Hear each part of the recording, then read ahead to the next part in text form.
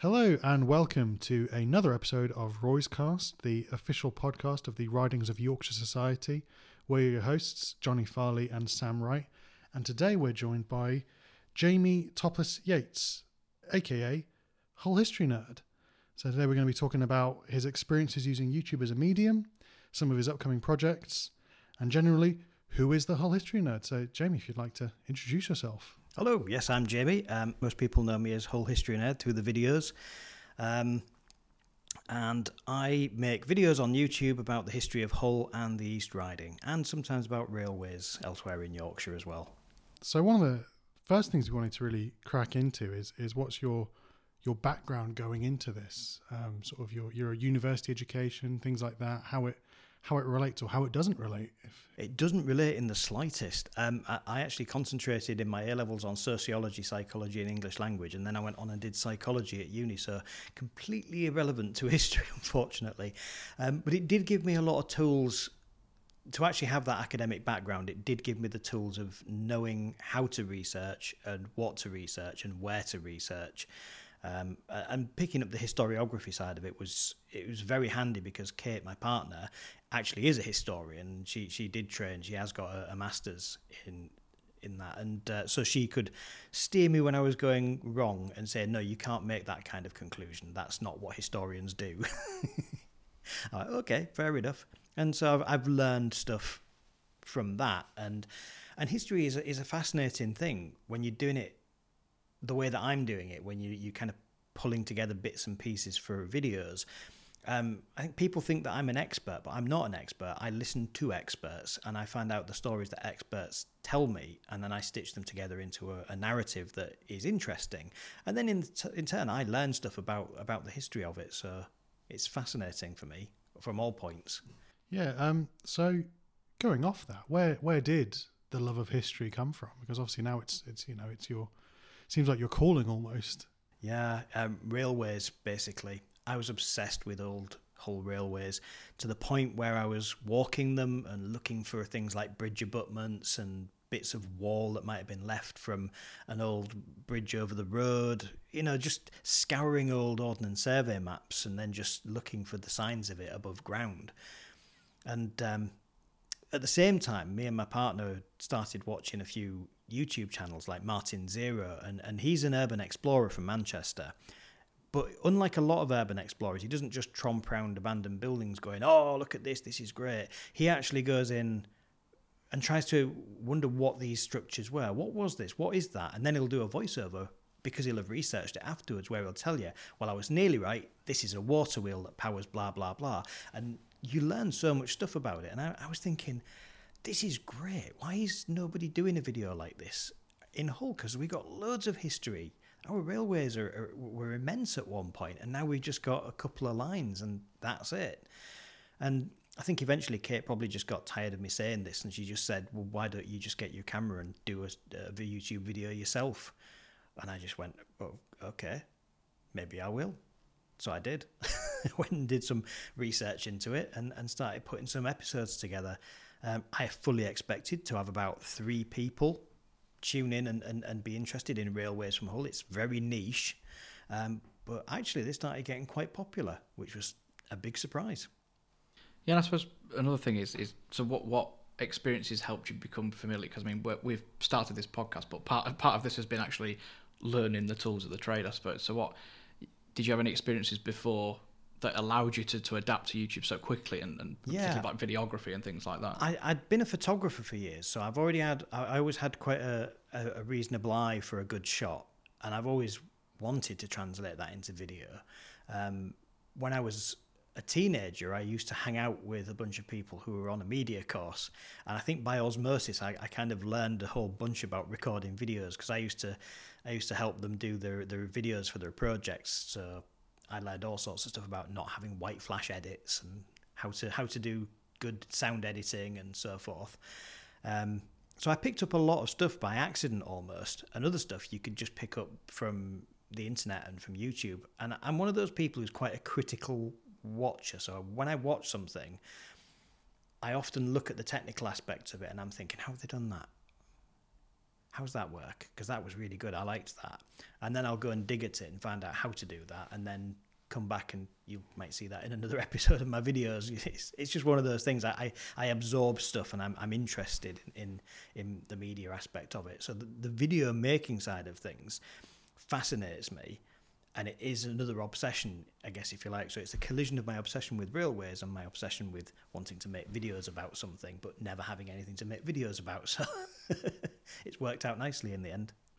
And what made you choose YouTube? Because I think one of the interesting things about the conference that we did in June was that we were sort of surprised by the amount of people that were using YouTube as a medium to put forward history. So what made YouTube the platform that you felt was the best for what you wanted to do in terms of the videos you wanted to make? I think it's fairly ubiquitous. Everybody knows YouTube. And really for videos, there aren't as many good platforms. Vimeo, nobody knows, apart from professionals. You have places like Twitch, which is mainly for live streams and stuff like that. And you have other stuff like TikTok, which is mainly for short videos, which didn't really suit what I was doing. Although, yeah, I keep thinking about whether or not I should do some TikTok. But then I wonder how interested teenagers are actually going to be in what I'm selling. So there is that. So YouTube seemed to be the natural one. Everybody I watched was doing YouTube videos. YouTube was fairly good when it comes to quality and for length of videos, and also it's free. So nobody has to sign up to anything to watch it. And I've always had this thing that I want my videos to be free for anybody to watch. I know people have said, oh, are you thinking of putting them on videos and DVDs so that we can watch them at home? I'm like, not really, no, because apart from the nightmare that would result from the rights of photos and so forth, I don't necessarily feel comfortable charging people money for something they can just go on YouTube and watch for free. It just seems a bit weird. Exactly. That's something we sort of think is quite important about what we're doing with Roy's as well, is that open access almost, as it were, to the information. Sort of building on what you were saying, just wanted to get some of your thoughts about YouTube as a medium for history overall, sort of how useful you'd say it is, or how engaging you'd find it to be. I think it can be really, really good. I really do. I think it's one of those interesting things, and I often compare myself to, if you imagine history as a coal mine, I always imagine the academic historians are like the miners at the coal face of history. They're the ones getting this fine-grained, detailed statistics and data and individual sources, and they're the ones putting out this really highly detailed work. And what I'm doing really is I'm sitting at the top going through the carts going, this will make a good story, and this will make a good story, and this will make a good story. But I'll just leave out all those charts and all those data charts and tables and those long, long lists of things. And I will just make this into an interesting narrative, because what I think YouTube is really good for is translating the perhaps very detailed but maybe a little intimidating academic stuff and giving that to people who are not academic historians, who have just got an interest in it. We can translate that into something that's actually engaging and interesting and makes people go, I didn't know that. And then they can go away and learn more if they want to. You know, if they want to look into it. I never think that my videos are like the be-all and end-all of whatever subject I'm looking into. There will always be bits that I have chosen not to include, that I've chosen not to cover because it would have made the video too long or it didn't fit the narrative. But those are things that are left for people to pick up on themselves when they want to go and look into it a little bit more. I think that's an interesting... It's like a stepping off point for people, YouTube. I think that's really its best role in that sense. I suppose really the proof of YouTube's success in that work is in the pudding, as you might say, because your channel has become immensely popular, particularly around in Hull. I mean, I know for a fact, training as a tour guide, that several members of our tour guide group were regular watchers of the videos to try and help build the stories that we want to tell the public in person. So I mean, how does going from a hobby that you was like, well, why don't you make those videos for people, and now being faced with, as you said, a video, the most recent video that gets more views than ever before. So I mean, how has it been? How's that experience been? Mad. Yeah. Surprising. Yeah, I mean, I genuinely expected to get a handful of viewers for my videos because I thought, can you possibly get more niche than the history of railways in Hull? Probably not. And yet, there's something about railway history that grabs a certain type of person. There's some people who are just really into it and really want to know about it. And I started getting this collection of followers. And before I'd finished the series on the railways, which is just 6 videos, I got recognised in public for the first time, which was awesome. This chap, I was just walking through Paragon Station, and I just heard this chap behind me going, "Whole history nerd, whole history nerd," and this little elderly chap was sort of like running up to me, going, "I love your videos. I think they're absolutely wonderful." I was like, "Oh, thank you." It was just such a surprise to have something like that happen. Like, I can't believe I've just been recognised. That's bizarre. So that was an interesting thing.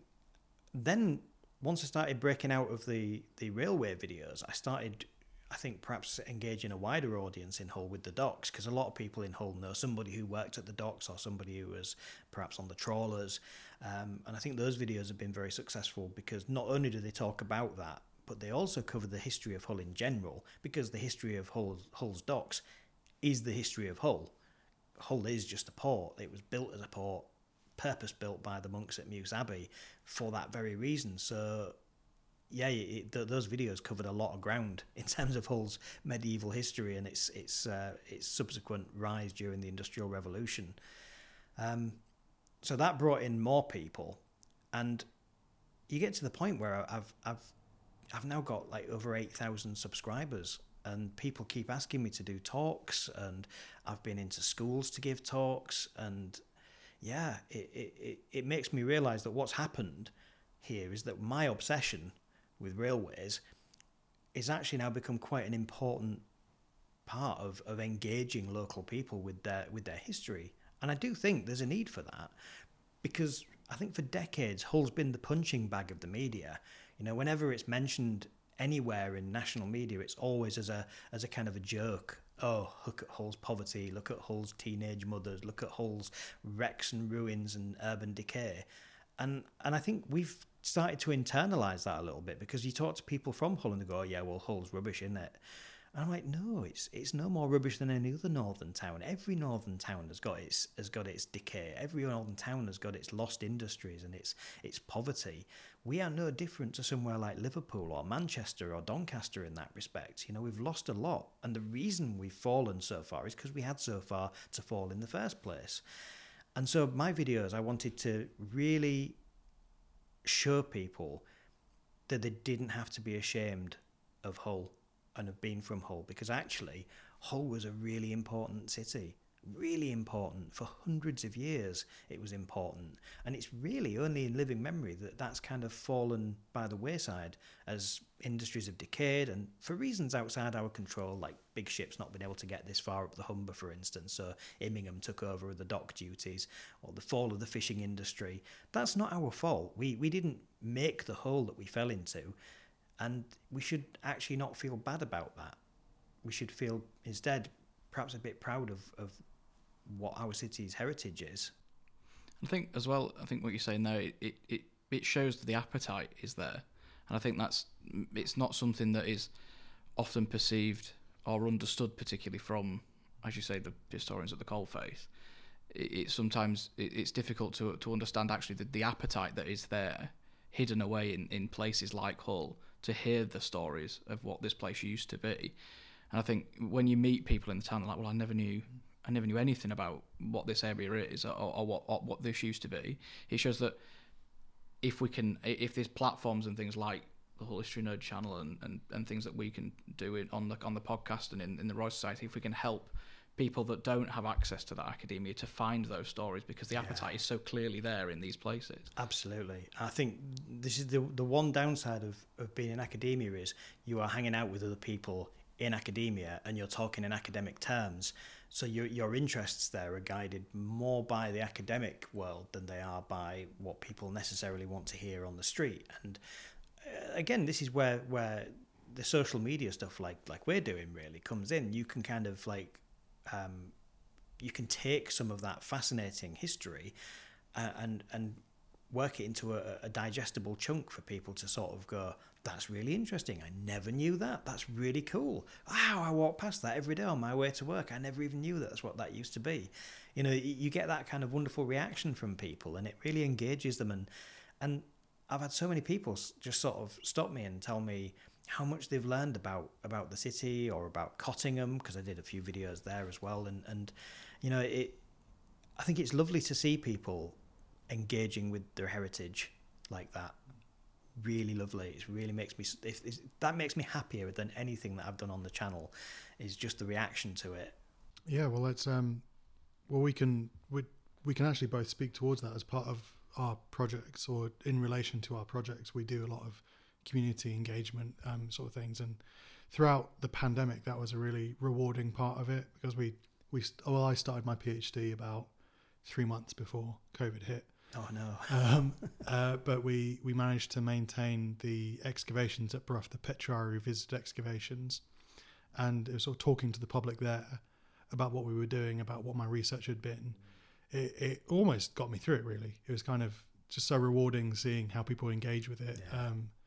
And sort of speaking of the pandemic, obviously your YouTube career started again in August 2019, so a fateful few months before everything changed. Yep, I managed to squeeze out my railway series and a couple of docs episodes, and then all of a sudden everything got locked down. I was just like, oh, okay. So during that time, I was also moving house. Me and Kate, after 15 years, had decided that now was probably the time to move in together. So, you know, Yorkshire people, we're like Hents, we're never hasty. So I was having to go through all of that and not be able to travel and not being able to get into town to do the rest of the videos. Everything just kind of ground to a halt for a few months. And then I started thinking, you know what, actually, I need to do some more videos. I really do. People keep sort of getting in touch and saying, oh, have you stopped making videos now? That's a real shame, because I was really looking forward to the next ones. And I'm thinking, well, I haven't. No, I'm just kind of waiting until things have gotten a bit better. I have a couple of vulnerabilities to COVID, so I was like being doubly cautious before, you know, heading out anywhere. So I started to do little episodes around Cottingham, which is where I live now. And I started to do some episodes on the history of the snickets of Cottingham and how they're actually the fossilised remnants of country lanes that have kind of become calcified as Cottingham grew into the suburb that it is today. And they went down an absolute storm with people. You know, they really were incredibly popular, especially the one about Snuff Mill Lane. I got so many lovely comments about that. I went for a walk down Snuff Mill Lane a few weeks after that video went out, and the guy who lives in the cottage halfway down sort of said, "Hey, oh, you're that bloke on YouTube, aren't you?" And I was like, "Oh, yeah. Did you watch the video?" He goes, "Yeah, place has become like a bloody racetrack since you did that video. Everyone wants to come for a walk down here." I'm like, "Oh, really sorry." I felt really bad about that. That's really... so I grew up in Cottingham. I moved right. there from Beaufort Close, it still exists, in 2000 to live in Cottingham. So it's really interesting what you're saying about the snickets, because like that's where I used to hang out with my mates, walk to school through there, and yeah, Snuff Mill Lane. I felt like a real blast from the past when you brought that up. Yeah, and it's a fascinating thing as well, because of course it's basically Snuff Mill Lane is the last remaining bit of the old road into Cottingham. Because it can, if you look at it on a map, it's just fascinating how Snuff Mill Lane just comes down and then just continues down Cottingham Road, line-wise. It's just, here we go, it's just Cot Road. But that little bit just got chopped off and withered, and it's just still the country lane that it was hundreds of years ago, which I absolutely love. There's that little stretch when you get just over the railway line where there's trees and bushes on each side, and you think, this can't have changed that much since the 1300s, 1400s. Yeah. There would have been a bit more sort of churn of mud from the hoof tracks and cart wheels, but it would have been very similar, and I love that how things just get stuck in amber almost sometimes. Another thing we wanted to sort of touch on, in what you're saying about this public engagement side of it and sort of seeing people react, where do you really see yourself within the I'm going to say the discipline of history, between sort of academic, between these public groups like the whole maritime project and things like that? Where do you see yourself between those things? I think what I do is I package up what other people find, and I deliver it in a parcel that's edible. Because I think a lot of the time when big things like the maritime thing happen, they do a lot of events, which is great. That's fantastic for public engagement, and I think that is a wonderful thing that they're doing. And same with the South Blockhouse dig as well. They opened it up for members of the public to come and have a look around and a talk. That is wonderful. But a lot of people don't necessarily know about these things. So what I do is I amplify it. I kind of take the stuff they've learned or the stuff that they're talking about and telling us, and I just broadcast it on YouTube. So people who didn't necessarily know about the South Blockhouse dig will not get to miss out, because I've got footage of the South Blockhouse dig on my video, and an interview with the archaeologists in charge. So people who are like, "Oh, is that closed? Oh, I was going to go and have a look at that." I've seen loads of people who've been gutted that it's actually finished now and it's been filled in. I'm like, "Don't worry, you'll be able to watch my video. I've got footage of it. You'll see." "Oh, really? Did you get a chance to get footage?" "Yeah, I did. It's great." And I've got a nice wide angle lens so you can see the whole thing, which is really good. So I suppose on that note, what is your video processing? So you say you take little chunks from different things. So how does it go from you've seen something on a walk, thinking that might be a nice video? How does it go from idea to you producing it and you're getting thousands of views on it? For me, the main thing is narrative. You've got to find a narrative, because there are a lot of people on YouTube who do history videos about stuff, but a lot of them don't get the narrative thing and they just info dump stuff. You might find a video on the history of railways, for instance, where someone just says, and this station opened in 1862 and it closed in 1893, but then opened again and that isn't engaging particularly. It's interesting if you're interested in that, but it is an info dump, and after about 20 minutes you just kind of go a bit numb and you find you're not actually taking any of that in. But if you have a story, if you have a narrative of why is this railway here, what's the story behind that railway, like the Victoria Dock line was the first one that I did, and straight away the narrative was easy to find. It was that link of linking Victoria Dock with the rest of the railway network. So it was an industrial line. Straight away, you've got that story. You've got the story then of the spares off to the Withensea and Hornsey railways. You've got the reawakening of all the stations on the line. And then you've got its decay and disappearance and what's left for us to look at today. So it was a nice, easy to look at story. The Hull and Hornsey and Hull and Withensea branches proved to be a bit of a challenge on that front, because they're both railway lines that go through Holderness, through lots of little stations, and end up at the seaside. How do you make those different? And that was the point where I had one of those kind of light bulb moments. I was like, right, okay. So I made the episode about the Withensea Railway, about the idea of Brightonification, this thing of where they would take a small coastal resort and then build it up with the railway into something bigger so that people could come as a holiday destination. Withensea was just a small fishing village with 100 people living in it before the railway turned up, and then they turned up, built a promenade, built guest houses and a hotel and a station, and suddenly it was people from West Riding had come in to stay for their holidays, and that was like a big thing. So that episode was about Brightonification. The Hornsey episode was about the transformation of rural England through the railways, and all those little stations in the middle were the important story, the important narrative element of it. So the two different videos about two very similar lines, but with a different story and a different emphasis and a weight. And that, to me, is the important bit. You find something that you're interested in, but then you find the story to tell about it. And once I've got a story to tell about it, that's when I can start planning the video and scripting it and doing my research. I'm quite fortunate now in that I've actually got quite a lot of books at home, so I don't have to go into Hull History Centre as often as I used to. A very kind chap donated about 150 books to me, which were really good. They weren't just like photo books of old Hull. They were like proper little pamphlets the sort that I use as sources already in this history centre. I'm like, I've used this one 3 times already. Brilliant. Now I've got my own copy of it. And of course I go to the Hull History Centre and they're always selling off old stock as well for like 10p. And I'm like, yep, I'll have that and that and that and that and that. Will I need that? I don't care. I'm going to get it anyway because it's 25p.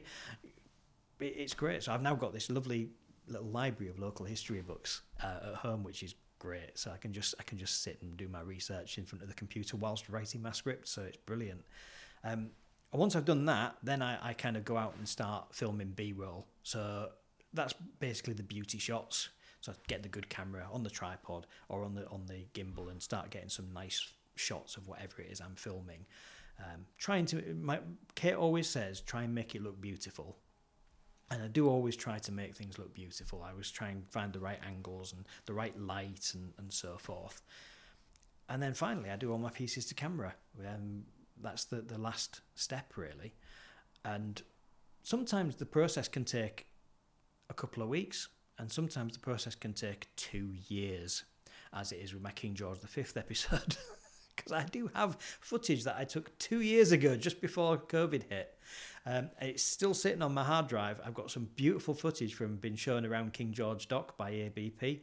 I've got a brilliant shot of a ship coming through towards and through the lock, and an up-close footage of a locomotive being loaded with stuff off the docks. Still got that sat on my hard drive. It was my first outing with my new camera. I've still never been able to use it because I haven't got around to doing that episode yet. But I will, I promise. I think just one thing I wanted to touch on in what you've said there is actually how much of your own research is in these videos. Because, I mean, when we were looking as tour guides, at particularly watching things like the dock videos, because, I mean, my undergraduate thesis was on the Hull Dock Company, so I love the Hull Dock Company. I think they're fascinating and hilarious at most points throughout the history. They are. But it was clear from those videos alone that the amount of your own like personality and research that's in those videos. And I think sometimes I think there's probably people in departments that we've both worked in that you could say we're doing a podcast or we've got a YouTube channel, and immediately that can sometimes be a wall goes up straight away and think, well, it's not real. But the amount of research that goes into things like your videos is clear from people watching them. So I think you're just talking a little bit about actually how much research is involved in producing those sorts of videos. I don't often go to the granular level. I will often just sit and read a bunch of books that already exist. And I always find that the best books are some of the really old ones because they cover little odd aspects of stuff that you only find mentioned briefly in a couple of others and they're glossed over. But yeah, there's these little pamphlets of books like the Hull and East Riding Railways and stuff that are only about 40 or 50 pages long, but they contain some really interesting nuggets and stories. And the Hull and Barnsley Railway, that someone wrote a couple of volumes on that, and they were fascinating sources for a lot of stuff. So I do rely a lot on other people's work that they've already done in those, but I like to look at different sources and pull stories out from stuff that isn't stuff that you could just find on Wikipedia, because I think people rely on Wikipedia, and Wikipedia can be wrong because it's edited by anybody. It just takes anyone just to go on there and say, actually, Henry VIII had 7 wives. And you're doing your homework on that? Oh, yes, Henry VIII and his 7 wives. And everyone's going, no, 6. There were 6. No, I was on Wikipedia. Oh, no, you didn't use Wikipedia as a source. It's that kind of thing, So I do try and get a bit further. And sometimes I make mistakes. Sometimes I make mistakes. I'm dyscalculic, so sometimes I get numbers wrong, which is why I these days have learned from that. And most of my dates tend to be sometime in the 1860s because I don't want to get it wrong, because I will, and I have. And there was a couple of occasions where I've just read something somewhere in one source, remembered it, and then just gone with it, and then afterwards been like, oh, no, that's really badly wrong. And then had to do another bit in my, the Town Walls video where I apologise for getting something wrong and correct the record. So, it's not always perfect. So when it comes to granular stuff, sometimes I do find sources coming my way, which is wonderful. When I said that I was doing an episode on the ferries, and this is a great thing about what I do, is I've now got this audience of people that I can throw things out to and say, if you've got any photos or stories or information about this subject, just get in touch. And this woman sent me this wonderful, wonderful thing, which was a hearing. It was a transcript of a hearing from 1880. A great grandfather was the captain of a skipper the captain of a skipper. He was the skipper of a ferry, the Manchester, that had been involved in a collision with a trawler.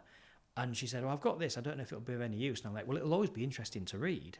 I don't know whether or not I'll get to use it." And I read it and it was hilarious. So I had to use it. It was just this brilliant story of a drunken trawler captain basically playing chicken with a ferry during the middle of the night with just one running light on. And it's just, I was just reading it just thinking, this is brilliant. I so have to use this.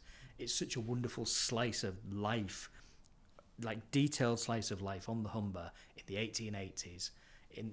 That's the kind of primary source that I love to sort of come across every so often. Mostly it's secondary, mostly it's people who've collated stuff, but every so often you just get a little nugget of primary source that adds a wonderful bit of colour to an episode. Yeah, definitely. Yeah, it's a really crucial part, I think, of working with anything that's sort of a bit. So with archaeology, it's usually quite vague, some of the stuff you're looking for, unless it's post 1990 when anything built anywhere has an archaeological investigation attached to it. And it's often quite nice sort of talking to the public about it, and someone will remember that they had an extension put in back in the 70s, and they'll say, we found a bunch of these kinds of pot, and they'll bring in photos that their dad took, and suddenly you've got a new evidence. Period of time appearing over there.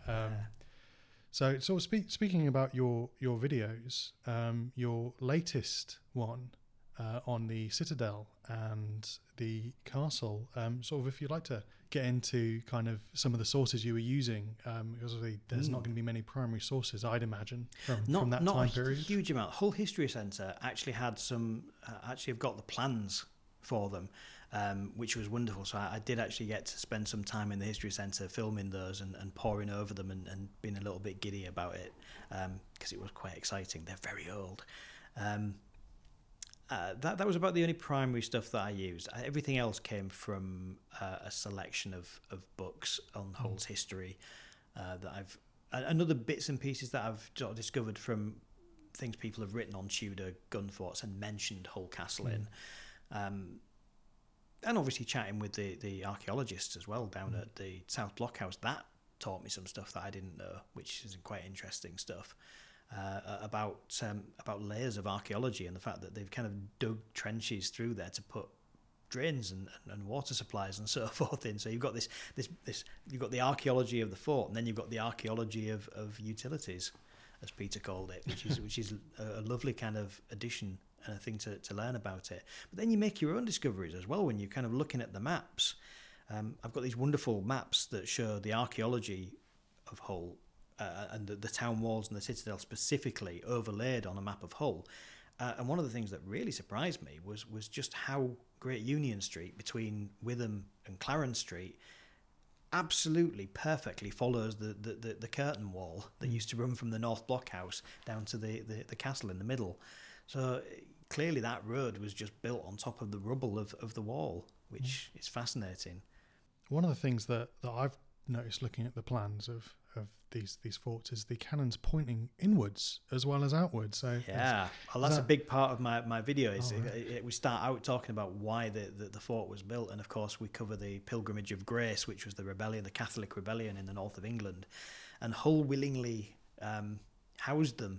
So when Henry VIII came up north to finally mete out some justice to them, because he was finally secure enough with his position with some of the support that he had around the country after pardoning them twice, he came up to Hull and was shocked that we didn't have much defending the port side of the city at all, but B, he wanted to also put in something in place to remind the people of Hull, I'm the king and my arm is very, very long. So he built this massive wall on the other side of the river with these gun forts, some of which were pointing out, some of which were pointing to the river, and some of which were pointing at the city. And he staffed them with his own garrison of troops who weren't locals, so they were loyal to the king and not to the locals. And the message was very clear: mess with me, I will flatten your city. So it was an exercise of power as well as being a very sensible precaution against invasion in Europe, because of course he did the Reformation where he broke with the Catholic Church, which was widely regarded as a very bad idea and made a lot of people very angry, as Douglas Adams once said. I love those. Those are the stuff that when I'm looking at sources and stuff, those little facts of things like the cannons also point at Hull are just the the things that I love more, and especially doing things with like the Hull Dog Company. I mean, their archives are filled with stuff that are just hilarious to outside viewers, and people don't realise actually how difficult it made things for Hull. But I suppose on that note of finding these little things, do you have a favourite little nugget of information that you've come across in making these videos? There's a few. The aforementioned hearing was a wonderful nugget. And to have that kind of, I love that because it came to me simply because I have a people that I can reach out to who can provide this sort of stuff. And that was a lovely thing. But from my earliest videos, the railway videos, there was when I was reading about the Hull and Barnsley Railway, one of the things that really, really got to me was how, like, we think today, we're kind of all used to the fact, I think, that Twitter and Facebook are full of fake accounts that are being used for political reasons and so forth. But they were doing that in the Victorian age. You know, the Hull Barnsley Railway was in competition with another railway for competing for investment to build this line from Hull to the coalfields of South Yorkshire. But the two sides were writing letters into the local newspaper under false names like Black Diamond and Anti-Humbug and basically dissing the other side. It was brilliant. They were hiring poets to write Victorian diss tracks about each other and distribute them in pamphlets on the street. I mean, that is social media manipulation in the 19th century. And I just thought that was like mind-blowing. I was like, there really is nothing new, is there? Propaganda is propaganda, and it always sort of like sneaks into whatever way people use to communicate en masse, and the newspapers were the social media of the day. Yeah, and I think as I say, the dot company stuff's full of that. The pamphlet exchange in the city centre between the dot company and the people of Hull are hilarious to read. The whole dot company is brilliant. I love them. I think my favourite story that I ever found was where they were asked. I'm sure you came across it. That they were asked to build. When they were constructing Albert Dock, they were basically asked by a steamship company to start building docks to suit the ships that were coming, rather than the ships of the day. And then they just wrote back and said, "Build your ships to suit the size of my docks." And I was like, it's just wonderful, and it's these stories that I did find that was just love them. Yeah, it's one of those brilliant moments where you just think, "Oh my God, you literally had to build Victoria Dock because if you hadn't, somebody else would have done it first." Same with Albert Dock, and you're still being arrogant to the people who are using your docks. And it just made me so happy when I got to the point, like this is another future video that's coming, on Alexandra Dock. When Alexandra Dock, the first and only independent dock in the city, was built, they built it with a massive lock. And the whole dock company went, "Oh, well, maybe we'll make St Andrew's Dock just a small dock then for trawlers. We don't care." Yeah, it's just they're fascinating, and but as we said, moving full circle, it's those stories that immediately snap and engage with people, and you can draw people in to then tell them more stories about actually why Hull city centre is shaped the way it is, and absolutely, and what the docks. I think it humanises the characters, because this is one of the things that I think history doesn't necessarily do that well at school, is humanising the people involved in it. And it's like we all know that Wilberforce campaigned against slavery, but what a lot of us don't know is that he was actually quite a small, frail, sickly man, but he could talk the hind legs off an elephant. Apparently he was an absolutely rousing speaker, and that's part of the reason. When you look at why he got slavery abolished, that is part of it, part of his personality, this ability to just stand up and eulogise like a proper Georgian politician. That is all part of it. That's it wasn't that he just kind of wrote a piece of paper and people went, "Oh, yeah, okay, we'll sign that." It was a bit of oratory and a bit of charisma that was involved in it, from this strange, small, frail man who looked like he might snap if a wind caught him the wrong way, and yet he would become big. I think one politician said he was a small mouse of a man who became a roaring lion at the debate table. And it's like, yeah, that's the kind of colour that you miss when you just talk about historical figures in the abstract. You got to talk about them as people. That's why I always go to town on George Hudson as this fascinating character, because I kind of vacillate with George Hudson. Yes, he was a massive fraudster, but yes, he was also a visionary who spent most of his fraud money on building railways and creating this huge network that made the North East a real powerhouse for transport and industry. So do we hate him, or do we kind of grudgingly respect him? I'm still undecided on that, but I love the fact that you can talk about this and about his kind of the fact that he is a very dubious character. And you don't have to just talk about facts. You can talk about the things he did, like, running away when he stopped becoming an MP, because MPs couldn't be tried and imprisoned for debt. But when he lost the election, he ran to the continent, lived in a string of seedy hotels in France. So I suppose we've mentioned, your newest video being on the Hull Citadel and then Castle. What else? What other video topics have you got in the immediate sort of future that people can look forward to? All sorts. At the moment, I got a really good response from my Lost Villages series, the first one that I did on Skullcoats. I think a lot of people hear these names of districts and they don't really realise that they are the names of a village that has been swallowed up by the urban growth of the city. And I think, again, that gives people a level of relating to their surroundings that perhaps they didn't have before. A number of people who have got in touch with me over the Skullcoats one said, I had no idea Skullcoats was so interesting and that it wasn't even a proper part of Hull. Not for years, until it was incorporated in, and I think that I'd been looking for a long time for a way of looking at the individual areas of Hull in more detail. And when I came upon the idea of doing the Lost Villages, that seemed to just click right for me, because the inner city areas obviously are all villages, and the outer city areas are all more modern housing estates. So I've got the Lost Villages of Hull I'm be working at over the next year or so.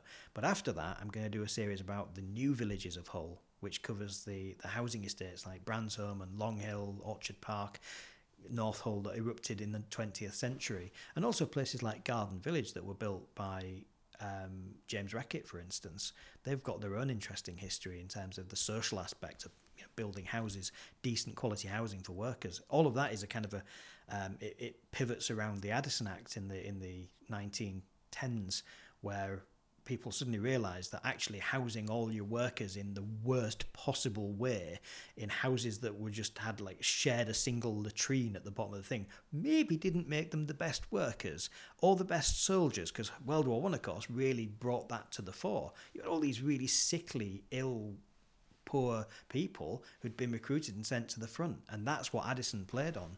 He said, I think his slogan was, you don't get grade A soldiery from grade C housing. Yeah. And that won over the Conservatives, who were all about the army, and it won over the Liberals, who were all about improving the quality of housing. And so you had this explosion of good housing in North Hull and Preston Road, and again you had the private sector doing this garden village thing where building proper houses with bathrooms for your workers. It became this whole thing that changed the way that we live, really. Had it not been for that, we would still have those slums.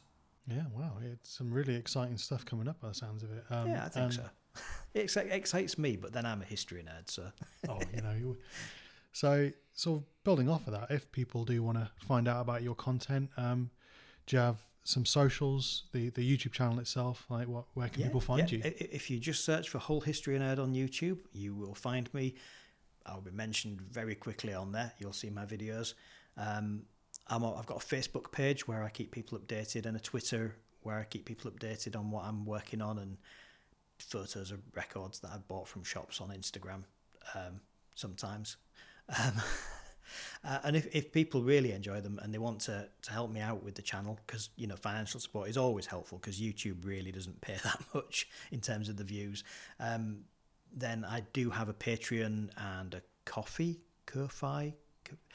I don't know how you pronounce it. I think it's Ko-fi. I have a Ko-fi, and also a GoFundMe, so people can just make donations to the channel to help out, and it all helps with petrol and buying new research materials and buying a sandwich while I'm out somewhere. Just anything like that really helps out. Thanks for coming on. Thanks for talking to us. Thank you for having me. We really appreciate you coming on and supporting these sorts of public engagement activities that we get to do, and making all this stuff more accessible. So absolutely, I'm 100% behind that. And I recently discovered about I think another well-known historian, Lucy Worsley, has this whole thing about public history and making it accessible to people, and I think that's a huge thing. And I didn't realise that's what I was doing, and that's what you're doing too. So I think anything that can make the public more easily access history and their own heritage, I think the better. Yeah, so I encourage everyone that's listened to today to go and check out Hull History Nerd on YouTube.